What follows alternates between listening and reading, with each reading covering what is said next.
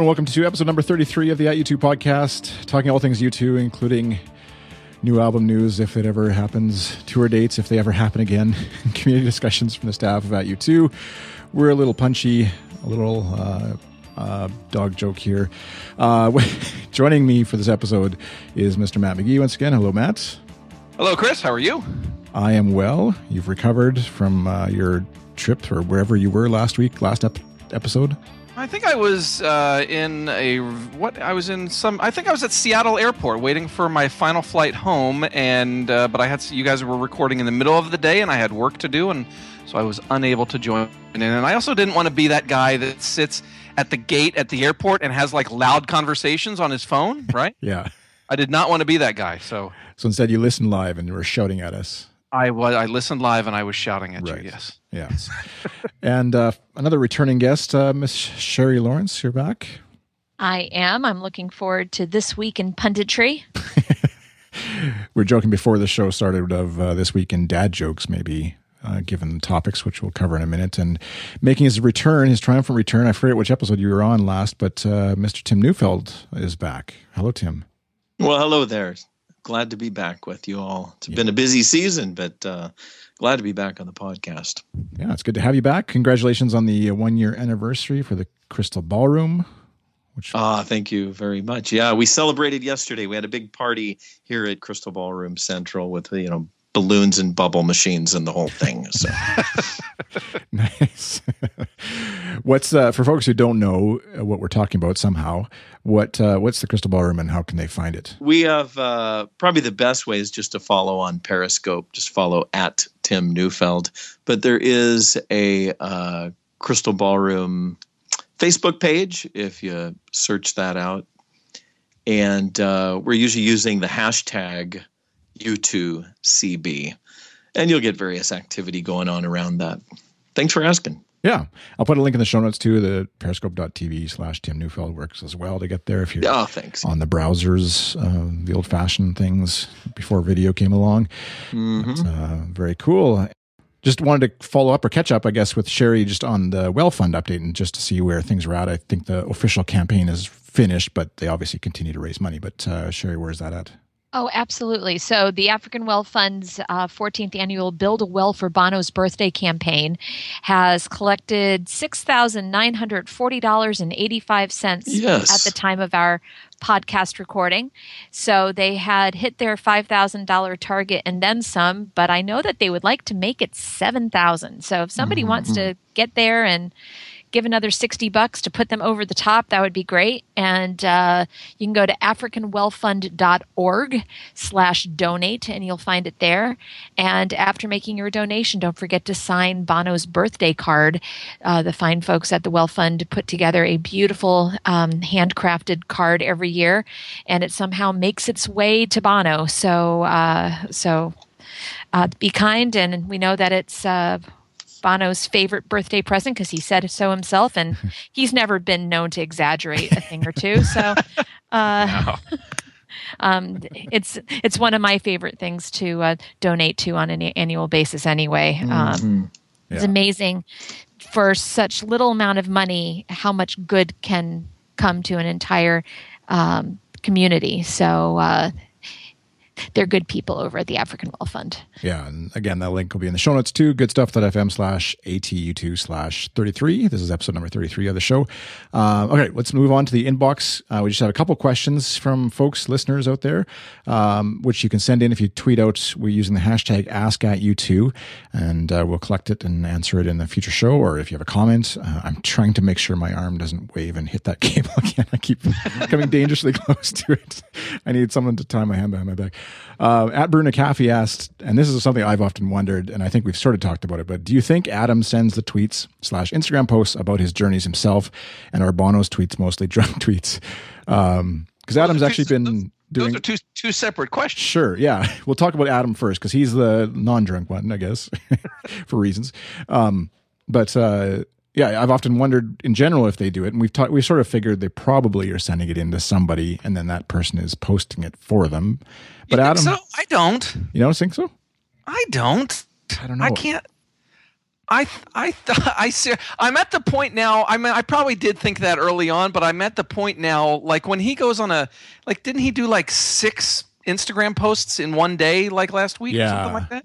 I think Adam has gotten the keys now. I think they probably So do I. Yeah. slowly said, okay, now you can try it. You're not on tour. You're not going to do anything stupid, maybe. I don't know. The one band member who doesn't have a microphone in concert gets control of their social media and goes bananas. I love it. Well, wasn't it Adam's brother who did the website originally a while ago? Well, that's what I think. I think he's got very close relationships there that are helping him navigate all of that. And I think everything's got to be vetted by somebody. But that's just me. I'm guessing. I think he does anybody post vets Adam Clayton. No. I don't see that at all. Adam Clayton, if you're out there, if you're listening and not We have having to get this, to the bottom of this. yeah. Well, Your you know, assistant isn't reading this to you. He's the only guy who can still go around shirtless on stage. So maybe he can post his own Instagram. That is true. I think you're No, gonna get he's email the about only that one Tim. with the guts to go shirtless. That's it. You don't want to see Bono's guts? All right, I don't know. Bono, we think is tweeting mostly drunk tweets. He's definitely doing he's bordering on dad jokes often, actually, is what I think, or whatever, and dad visual jokes, puns and stuff. Yeah, the Rolling Stone one was pretty funny. Yeah. He's always trying to be a bit artsy with his stuff as well, I think. Yeah. Although Edge's latest one with the David Bowie coffee table book with a set of glasses over, it's also very artsy. That was nice, yeah. And these aren't selfies necessarily, because they're having people take pictures of them doing some activities, especially Edge, like loading a truck full of IKEA. That's not a selfie. Yeah. You know. It is funny when you think of like these 4 guys who all contribute to one account. Like if the 4 of us contributed to one Instagram account for a while, we would probably be sending stuff in fairly regularly and wouldn't worry too much about it, and you'd kind of just overlap or whatever. But for 4 people who travel the world, see a lot of stuff, are in a lot of different places, you'd think they've had lots of opportunities. But yeah, like you said, for Edge, the most interesting thing, like there's guitar nerds out there, myself included, who would love him to just tweet pictures of guitars nonstop, right? Like, yeah. And his effects board and his cables he's using and his whatever, Absolutely. like all that kind of stuff. He could go nuts on that, obviously, but they're obviously very selective and private, maybe smart is the other thing, unlike what I would be. But and we've seen anything from Larry on? Not since the last time we called them out about it. Right. Well, maybe we should. This is No, Maybe we need the to last one where Larry's in a picture is when they were honoring Dennis Sheehan right. Yeah. Right. on the anniversary. But that was a picture of all 4 of them. The last one in Instagram that has just Larry in it was taken at a soccer pitch where he's not looking very happy. That was 8 weeks ago. So yeah, we're due for a new Lairdance picture at some point. So if you're out there, Adam, get a picture of Larry. Make sure he's in the studio and put it up. Yeah. Let's see, Mr. the drummer boy. I posted the picture that Adam took from the back of the plane. His seat and coach or whatever that he got. I posted that to Facebook, and lots of people were thinking, I made some comment about like, make sure to check the back of your plane for the bass player from U2. And lots of people thought I was on the plane and sitting next to Adam Clayton or something. I'm thinking like they're asking, where are you going? What are you doing? Like, no, this is actually the bass player himself who's posting this picture. But at any rate, always I love check. that picture. Rock stars, they're just like us. Yeah. Exactly. The one thing about their Instagram photos is that I'm not sure of. I'm not positive that all of them are timely.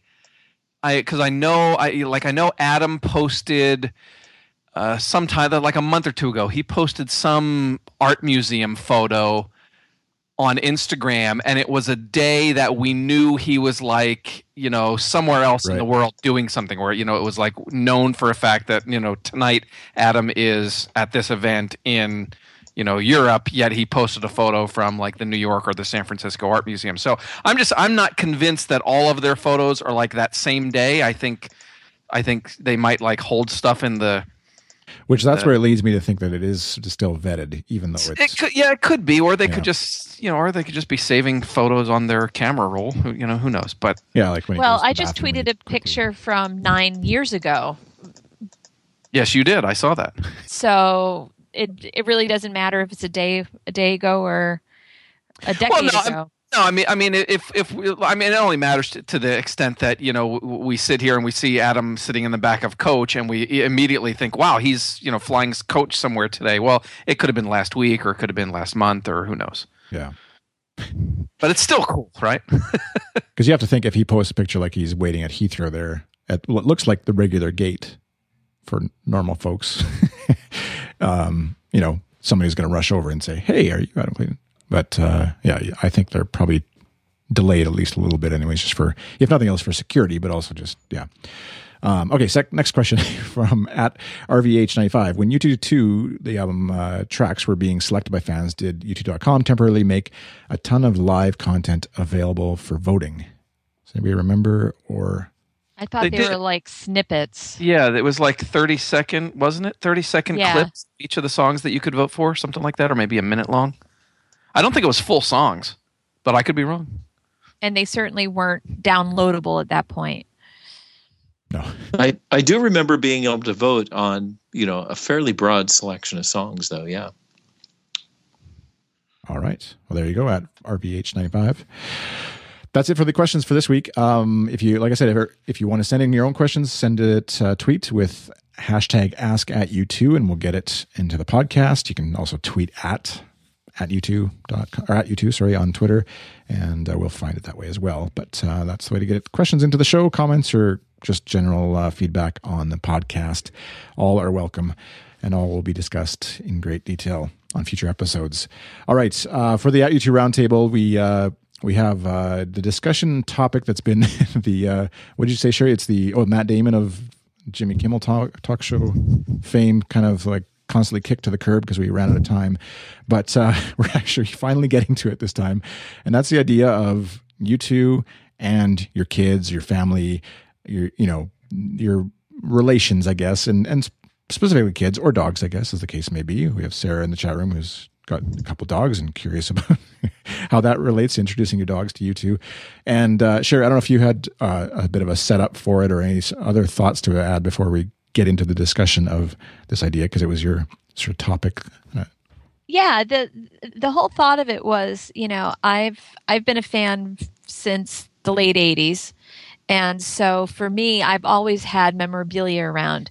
And there was a bit of discussion about, how much is too much.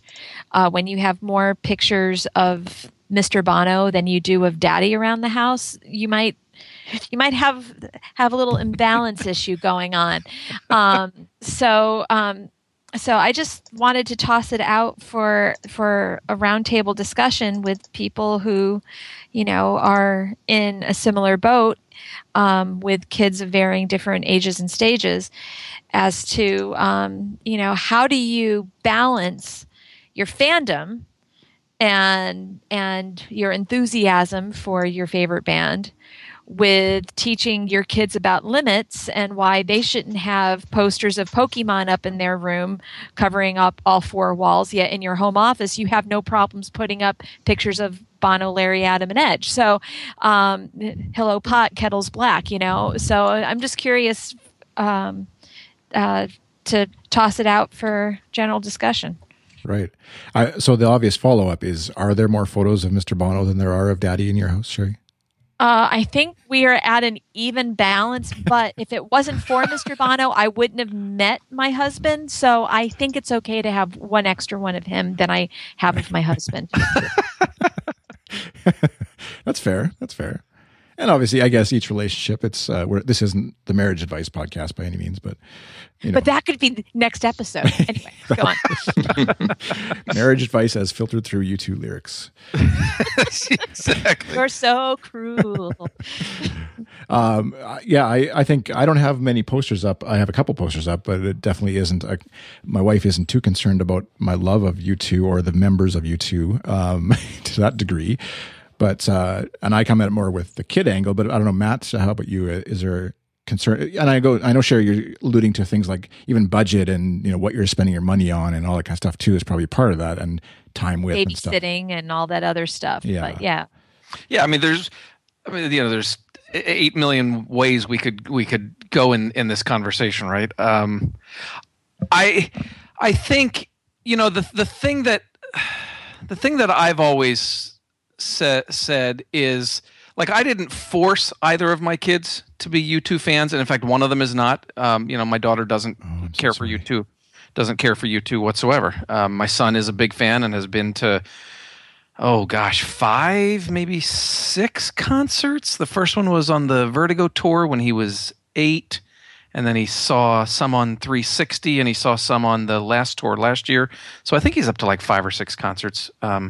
Anyway, but I don't know. I mean, my in general, I think my attitude towards this, and I've said this to my wife, I think, or maybe even to one or both of the kids, is that I hope that my kids have something in their life that they are as passionate about, and something that gives them as much comfort and joy as U2 has given me.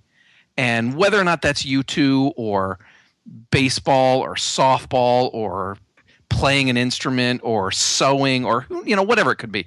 I just think that it's important, you know, as human beings, that we have something in our lives that, you know, just fires us up and you know, just draws out you know, a real passion in us. And so, you know, U2 does that for me.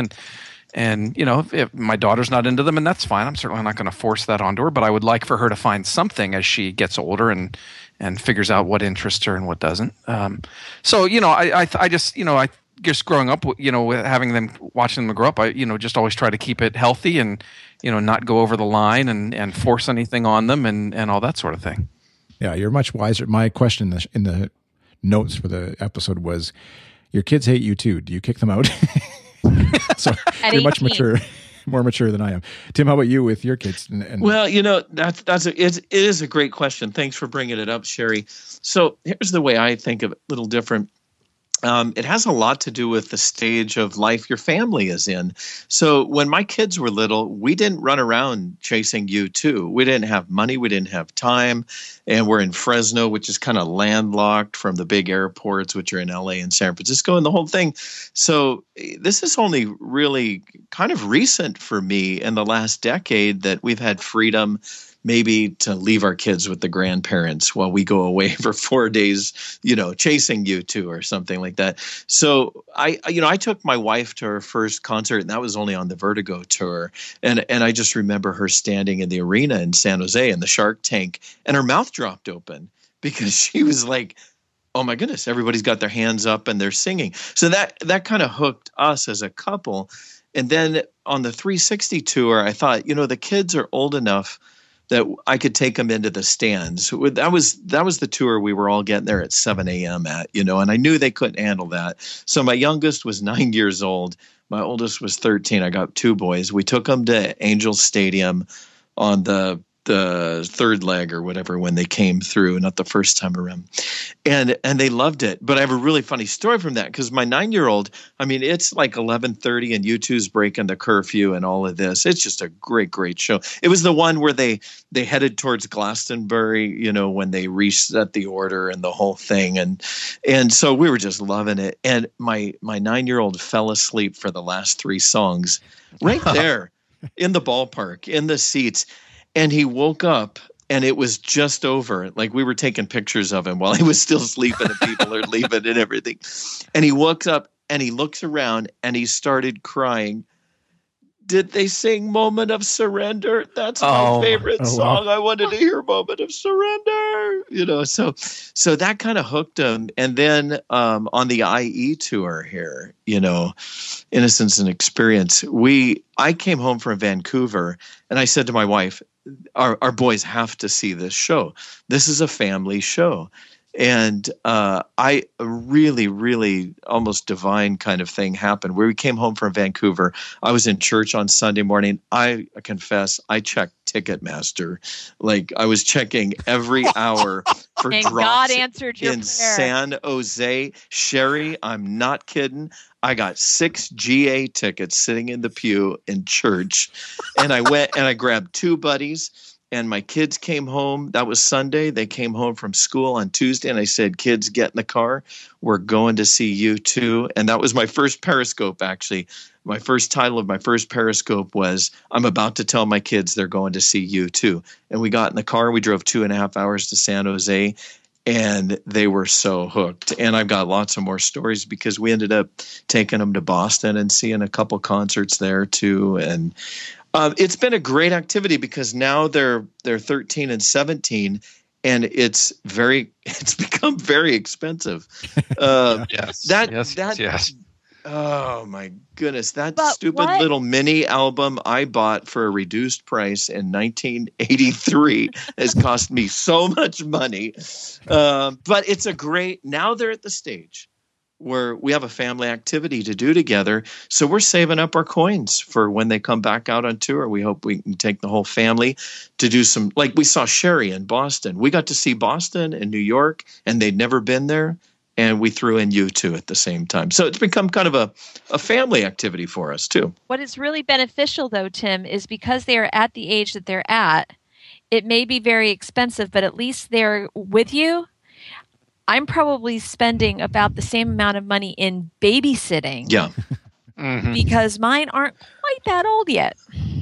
Well, I do have a theory about that. I never took my kids on kind of exotic vacations when they were younger because I thought, I don't know, maybe this is wrong, but it's just not going to mean much to them later. Now as teens, we've decided we're going to spend money traveling because they are going to remember this, and we're building family, we're building memories. So U2's been a part of that. I have to ask, where as you're checking for tickets, was that when like the whatever you do, the tithing basket went by and you're like face down in your phone, you're like, yeah, just pass it along, and Rod had his little laugh as you. My pastor is a very good friend, but there's no chance I remember his sermon on that day. No chance. But that does bring up a good question, or a good point of like when to bring, because it's one thing to play the music at home. Obviously, I'm assuming most parents probably play the music at home, and we talked about it in the Slack chat room that we have for the U2 site of, what was it, U2 Lullabies CD that came out or whatever a while ago. But, no, I'll take the dog barking video. But and I've played lots for my kids, and almost every other video that I make of them doing various stuff has a U2 song in the background of some sort, of course. But bringing them to a concert obviously is a whole different animal, and whether it's a U2 show or not. But like the one, you can generally know that it's a safe environment for them to go to. But just as far as when, just like what you're saying, Tim, maybe, I don't know, Sherry or Matt, if you've brought your kids to a concert, what age and how did they find it? And was it a good thing to do, bad thing? What was your experience? Well, my son's first U2 concert, he was 2 months old, and we were watching the U2 3D premiere in Cannes that was being simulcast online. So technically, his first concert was at 2 months old from the comfort of our couch in our living room. But because he has some sensory issues and that a actual concert environment would not be a good thing. So it may be a long time before he is feeling up to going to any kind of concert. It doesn't matter who it is. But my daughter, on the other hand, she has been weaned on U2 from the get-go. And so she really got into Songs of Innocence, basically because I would play it nonstop, to the point where she would be bouncing around in the playroom to Miracle of Joey Ramone, and when the Tonight Show had the video contest, which never came to fruition because of a bike accident or something like that. But we had done a submission about that. So at that point, she kept asking, when they go on tour, can I see them? Can I meet them? I'm like, okay, you're a little young, but we'll see what we can do. And just the way that the band's career has taken the turn with this particular album, this particular tour, I felt, God forbid another bike accident happens, I will regret not having her have her first concert be a U2 concert. So my husband and I made the decision that we would take her.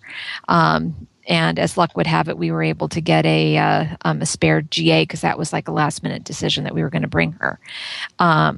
So that's been her one and only concert, but we did take her to Foxborough Stadium for an off day for 360 so that they could see the big stage from behind the gates, and we took pictures in front of the Blackberry Loves U2 poster, and so we made it appear like she had been to other shows.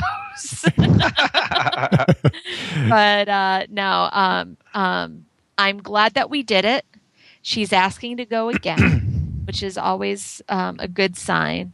But if it's going to be a stadium or something like that, I don't know. I think it'd just be too many people, and she's still itty bitty. Mm-hmm. But the good thing is bringing smaller kids to U2 shows. Their crew are on top of that, making sure that they have ear protection, that they're okay, that they're in a safe spot. If you need anything, this is very much a child-friendly crew that U2 has in order to ensure that everybody's having a quality experience.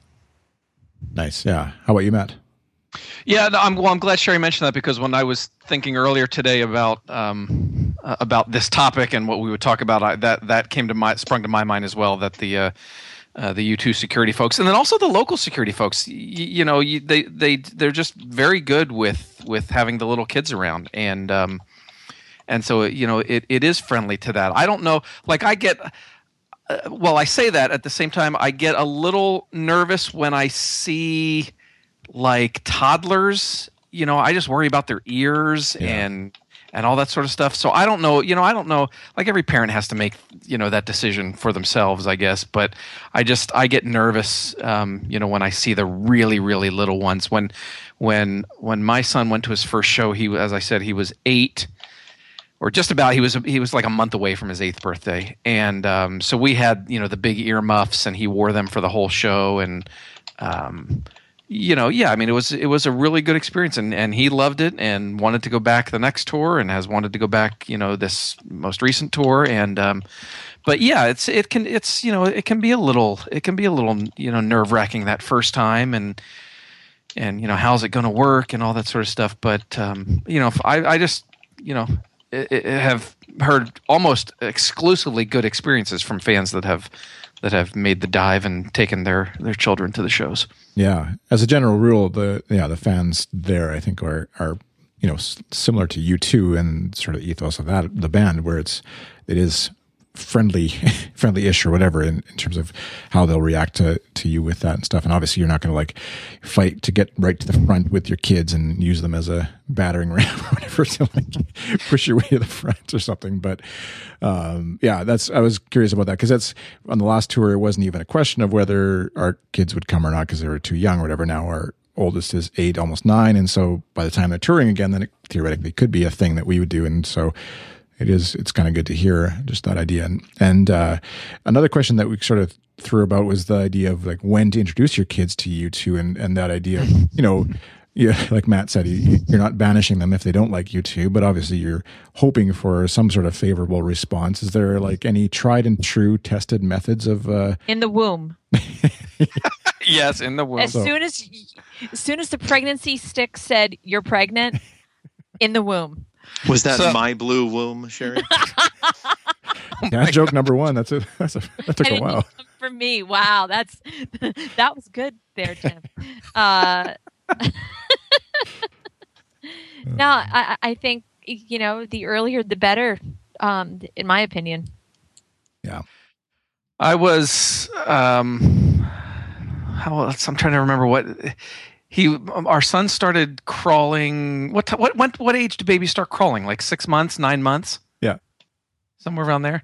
So this was in our old house, and so we had the stereo on in the TV room, the den, and it was playing the Unforgettable Fire album, as I recall, or no, it wasn't already playing. We were out in the living room with him, and he was just kind of crawling around on the floor and all this sort of stuff. And I went and I put on the Unforgettable Fire in the den and the stereo, and he made a beeline crawling in to go listen to this, and propped himself up right in front of where the stereo is. And I thought, oh my gosh, I've got a U2 fan on my hands. So like the Unforgettable Fire became my let's introduce U2 to my son at age 8 months or whatever it was. Was that a proud papa moment, Matt? Oh my gosh. Considering that it's 18 years later and I can still remember it, yes, very much so. So I remember particularly when How to Dismantle an Atomic Bomb came out.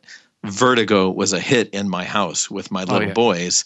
And I have numerous videos of them running through the house and jumping and dancing and off the fireplace. And, we just played U2 in the car. And we have this really funny kind of ongoing joke where I would say, oh, that's my favorite song. And as, like a 3-year-old, my son would say, Dad, you say all U2 songs are your favorite song. So we still have an ongoing joke. Yeah. So, okay, I'll just follow up on that real quick. And at the risk of my son walking in my office right now and telling me to shut up, he was when he was 4.5 years old. I used to watch the Boston DVD constantly, right at home, from the Elevation tour. And so he would watch it with me. And two things he would do. Number one, during Streets, he would start running in a circle around the living room. And then number two, during The Fly, he would run down the hall and lean up again, put his arms and legs up against the wall doing the I have video and photos of this that will be used for blackmail when he gets married. Yeah.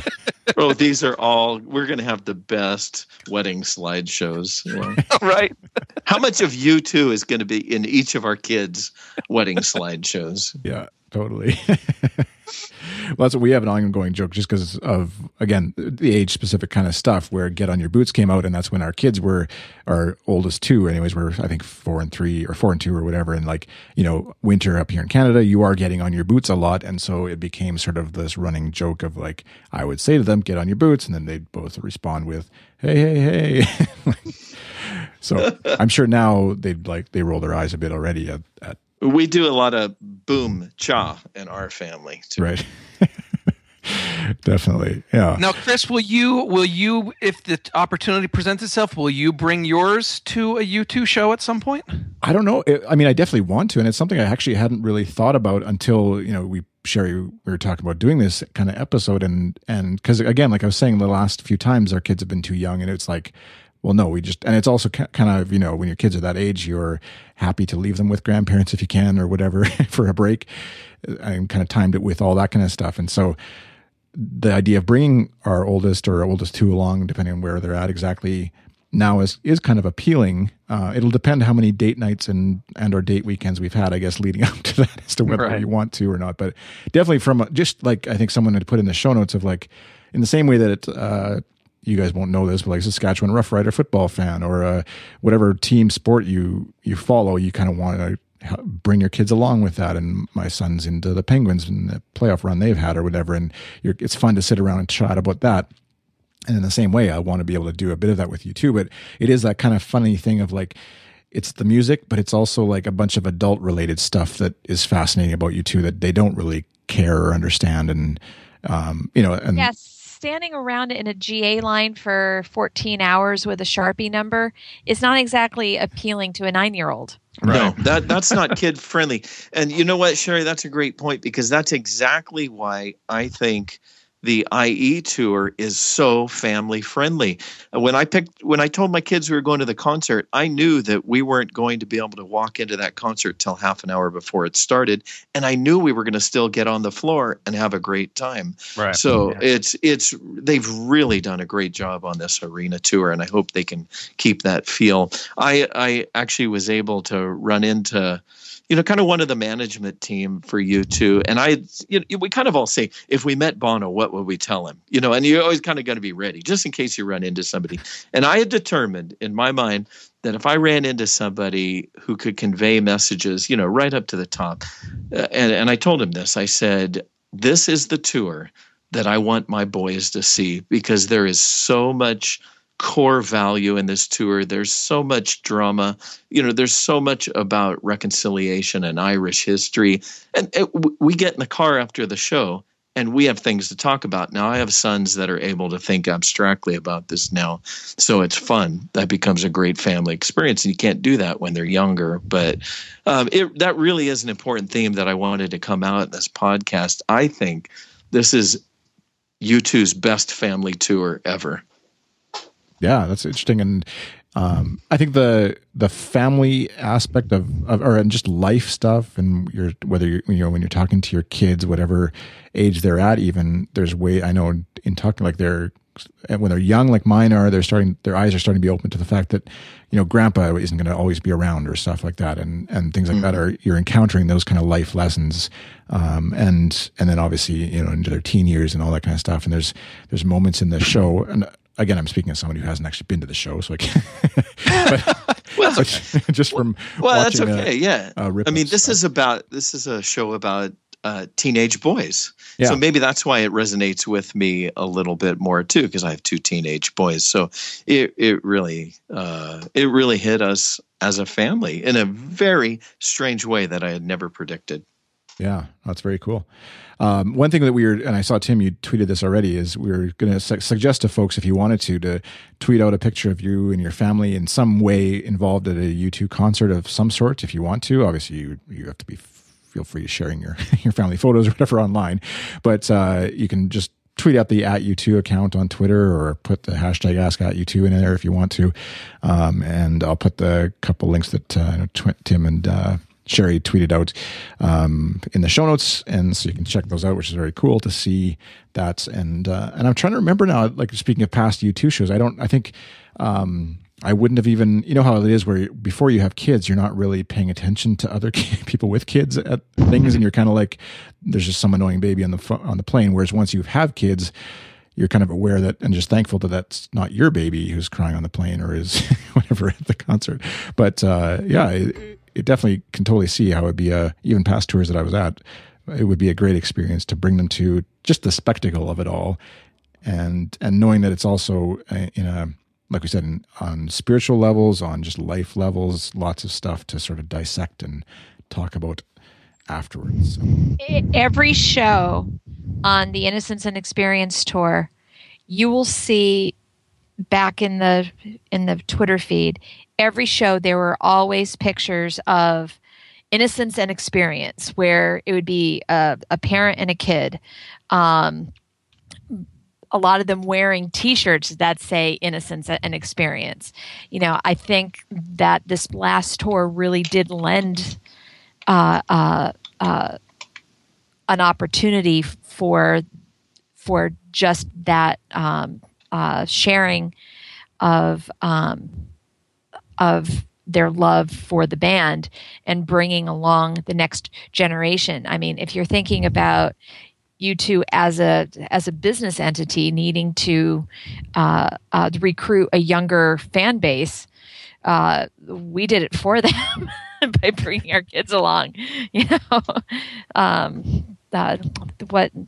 What did Bono say? Something along the lines of, "It's a family business, and once you're in the family, it becomes a mafia." Once you're in, you're in. Yeah. So if you go back through with the Twitter feed with the hashtag U2IE tour, you'll see picture after picture of people with their kid with the slogan Innocence and Experience. That was that was a running theme throughout every show. Yeah, very cool. So I guess that answers my question as far as whether if one of my kids doesn't like YouTube enough, I don't have the right to kick them out, is what you're saying. No. Okay. Well, good to know. I'll just make a note of that for future. And I'll just add, she doesn't like the music. She respects what they stand for. Yeah.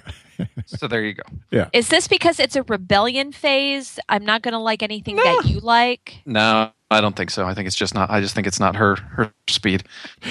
Jeff in the chat room had a good question, and I'm sure this has happened already. I would have to imagine, but would you ever consider naming a child after a U2 member, Lawrence Mullen Lawrence, for the next boy? Perhaps Sherry, is what he said.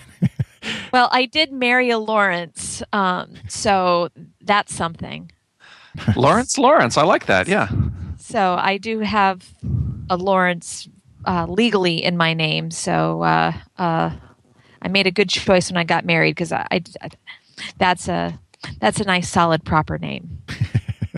I have to say, I don't think I would consider naming a child that way, but just because Bono kind of is like fairly iconic, but you're pretty. Yeah, you're. I'm sure there's been a Larry or David. Yeah. But Adam. you do have song titles, though. So, I mean, my daughter's name is Grace. We were going to name her that regardless, but it does. Oh, sure, you were. It does help, and my son Peter, I've nicknamed him the Chop because, whatever happened to Pete the Chop. Yeah. So nicknames kind of work out too. Yeah. But here, Bono? No. Is that how you call your kids, Tim? No. Oh, no, you're talking about dogs. Oh, well, I guess I was segueing into that. I still got that you thing going on, and it's just not good. Was that was before the show, right? I don't think that was actually. We're edit that out. In the podcast part, I'll put a link in the show notes to it just for posterity or something. Oh, no. Is the I did it again, dog singing With or Without You with his buddies in the car. So Tim apologizes profusely. I apologize. Yeah, for mentioning it, and never shall it be referenced again. I just got one more thing to add. I don't think that I ever said, kids, you ought to check this out. It's just kind of a part of our life. And then when we took them to it, and them being adolescents, they really got into it. My son, my 13-year-old son, is into drums now. And I think every day I hear the soundtrack to the IE tour. But he wears headphones and he plays drums, and he starts right out with Miracle of Joey Ramone, and he just goes through the show and like he drums along with Larry, and it's hilarious that a 13-year-old can do it. So there's something cool that happens there also, in that they're getting a musical exposure that I don't think is a bad deal. And while they're getting that musical exposure, they're getting kind of this, emphasis on activism. I mean, I remember Bono bringing up this 13-year-old girl because it was her birthday in LA. And she said, you're probably going to grow up to be, Bono said to her, you'll probably grow up to be an asshole like me, And I thought, well, he just said that to a 13-year-old girl on her birthday, but I get what he means, and then he laughed it off because I hope the parents laughed it off. Well, no, because he follows it up with this. U2 fans make the best activists, he says. And so that's kind of I'm glad that my son goes in his room and puts on his headphones and plays drums to Innocence and Experience. I think there's a lot that's going to rub off on him because of that. He could listen to a whole lot worse. That's for sure. Yeah, that's definitely the truth. As our kids are somehow finding their way to Bruno Mars and stuff, and all of a sudden we realize they're singing along from a Dance Dance Revolution version of the game or whatever on YouTube or video on YouTube. I mean, I knew what the lyrics were, but my 3-year-old's daughter singing it is a little different. Smoother than a fresh jar of Skippy. Which actually reminds me of, I think he still listens to the show. I don't know if he does. AJ Garcia on Snapchat, funny enough, is the only connection I have to him. I don't know if that's his full name or not, but his son was one of the ones who was brought up on a U2 show this tour, and was also, I think, flown over to Paris. And so, seeing, he's a drummer, you said drummer, Tim, and he often posts Snapchat videos of his son drumming along or singing along to U2. He's obviously got them I was going to say indoctrinated, but I don't think that's the case. His son definitely is a lover of music in general, and it's just very cool to see. And yeah, as a guitar player myself, it makes me want to figure out a way to sort of like work that into something that my kids and I can do together, whatever, when they're ready, kind of for that. So it's very cool. Yeah, great idea. All right, well, I think that wraps up the roundtable for this episode. Thanks for the discussion. And like we said, if you want to post pics of your kids and you at U2 concerts, it'd be a fun sort of trip down memory lane maybe, and we'll discuss it in a future episode of the show and just highlight some of them or whatever, obviously if you feel comfortable doing so. And coming up with at u2.com, Matt, there's a bit of a thing happening starting on Sunday. That's a nice segue. Yes, there is a thing happening on Sunday. That's a good way to put it. So this is, I think everybody knows, this is the 40th, it's the 40th anniversary of when they first got together as a group of friends and decided to form a band. Obviously, they were Feedback and the Hype before they became U2 in 1978. But September 25th, 1976 was that very first meeting in Larry's kitchen. And so I know a lot of fans, I don't recall exactly who it was or what website or whatever, but started the U240 hashtag just to sort of celebrate this 40th anniversary idea. And so we're going to be doing a whole bunch of stuff between now and September, and I would imagine it will spill over past September the rest of this year, perhaps. Just to sort of, celebrate that 40th anniversary. And so we're going to start on Sunday, which happens to be June 5th, which happens to be the 33rd anniversary of the Red Rocks show, which was a very, very important part of U2's 40-year history. And so Sunday night at 6 p.m. Pacific time, 9 p.m. Eastern, 1 a.m. GMT, we are going to invite fans to put in the Red Rocks DVD and start watching it all together at the same time, and we will live tweet the show, and we'll treat it as if it were a U2 concert that was happening at that exact moment. And so we'll be doing that on Twitter. And then what we also did is all day Sunday, in fact, is sort of like Red Rocks Day. So our Twitter account throughout the day Sunday is going to be live tweeting as if it was June 5th, 1983. So we'll have tweets about, the weather and the decision to cancel the show or not cancel the show. And so, and it's all going to be it's all going to be actual fact-based tweets based on, the articles and what have you that's been written about that show. None of it is, it's not stuff we're making up. It's all stuff that can be sourced to, various articles and such. So it's going to be a day-long thing on our Twitter account, reliving June 5th, 1983. You're not going to do a set list spoiler, are you? I don't know. Yeah, if you haven't watched the video, I don't want to know. Don't follow the hashtag to have your set list spoiled from 1983. And don't read the back of the DVD. Yeah, exactly. People are going to bail if they don't play Drowning Man. I swear that they sound checked Pride. No, just.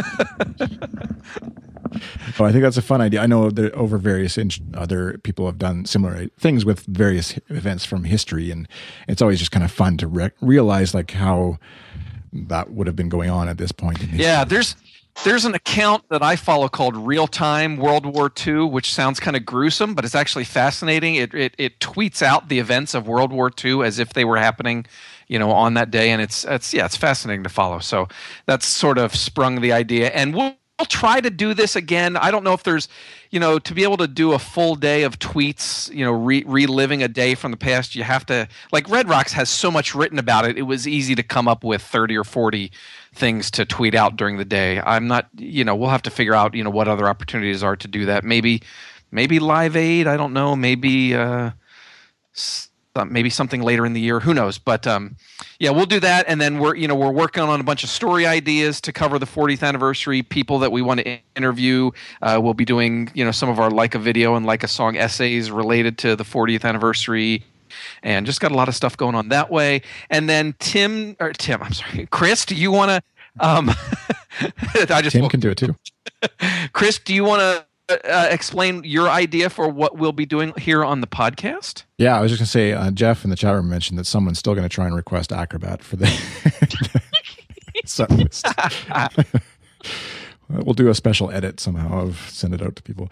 Yeah, for the podcast, I thought we would do, and we've been talking about doing this for a while, and sort of the U240 anniversary idea kind of helped kickstart this idea of actually making this happen, I think, is doing episodes, and that won't necessarily be the next, how many albums do they have? But won't be the next batch of episodes. But over the next few episodes, we'll be sprinkling in an episode that'll be solely dedicated to an album. And so we'll probably go chronological.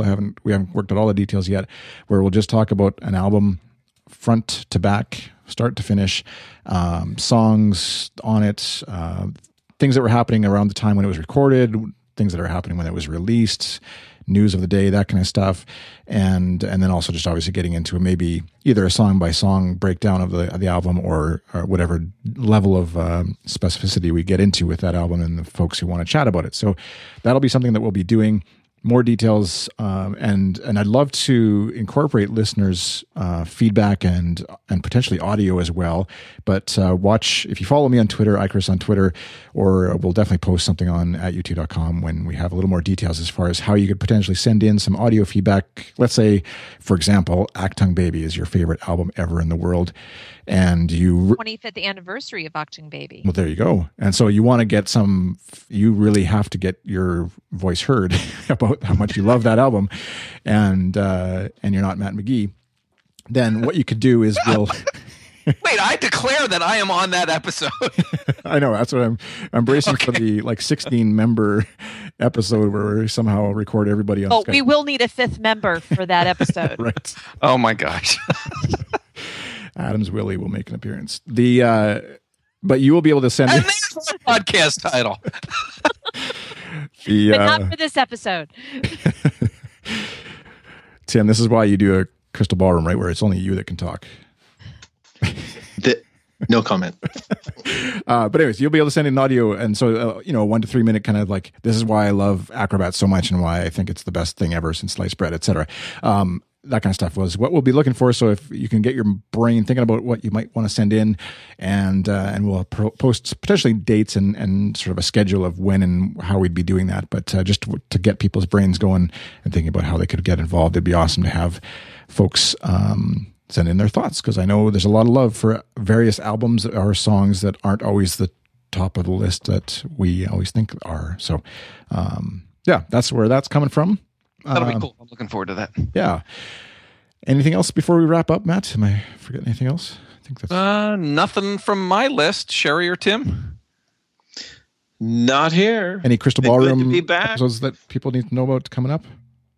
Oh, we're going to have some special guests on, and that's been fun. Just trying to grab some people in, and we might be on this Saturday, and we're trying to schedule one so that our European friends can get involved, because usually I do them in the evening and they can't hang out live. So we're trying to get them involved too.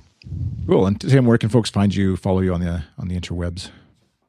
Yeah, I'm on Twitter at Tim Neufeld, just at TIMNEUFELD, and it's the same on Periscope. Nice. And Sherry, how about you? Well, you can reach me on Twitter at what am I? At U2CompSherry. It's too late. Oh, before I forget, with Crystal Ballroom stuff, Tim, Periscope is able to save episodes now. So if you've missed previous episodes, you can watch them now, even though you missed them a week ago or so. So that's a new development for the Crystal Ballroom. And the last one you had on Angela Pansella, who is doing a chapter in an upcoming book where she's talking about doubt in U2's lyrics. So that was a really fascinating episode to be a part of, where she's exploring people who don't believe in a spiritual being, and how they relate to U2's music, especially as it relates to doubt. So that was a fascinating Crystal Ballroom on that. Yeah, very cool. And Matt, are you on Twitter still? I am still on Twitter. I've thought about deleting my account, but I have not done it yet. He just keeps tweeting out those dog videos, And sunset photos. Yes. Matt and I, we have a little competition for our sunset photos. Yeah, I think I know. You're either in dad territory or old man territory when you're competing for sunset photos. We are. Or both. Yes, I'm at Matt McGee on Twitter. That's where people can find me. And I will just add a little thing that on Sunday night when I publish OTR, which will be after we do all the Red Rock stuff, I'm going to be announcing a little new U2 related website that I have done. That it's a Matt McGee project, not an At U2 project, but the At U2 crew has been very helpful in sort of fact checking me and all that sort of stuff. So anyway, I'm going to slip that in OTR on Sunday night and sort of open it up to the world. So there you go. Yeah, we've I think I can say, I don't know, but I've had a peek. Some of us have had a peek anyways, and I can definitely say it's worth staying up for after you check out the sunsets on Sunday night. Exactly, yes. All right, and of course you can follow At U2 on Twitter at ATU2 and Facebook.com/ATU2com. And this episode can be found at goodstuff.fm/ATU2/33 for all the links to things we discussed. And remember to send us pictures of your family at a U2 concert and send in questions, comments at hashtag AskAtU2 on Twitter. Thanks once again to Simon Peda on Twitter. Well, and I'm sure he lives in the real world besides Twitter. For the theme music you'll be hearing as we exit this podcast. And we'll see you again next time, folks. Thanks for listening. Have a great day. Bye. Bye-bye.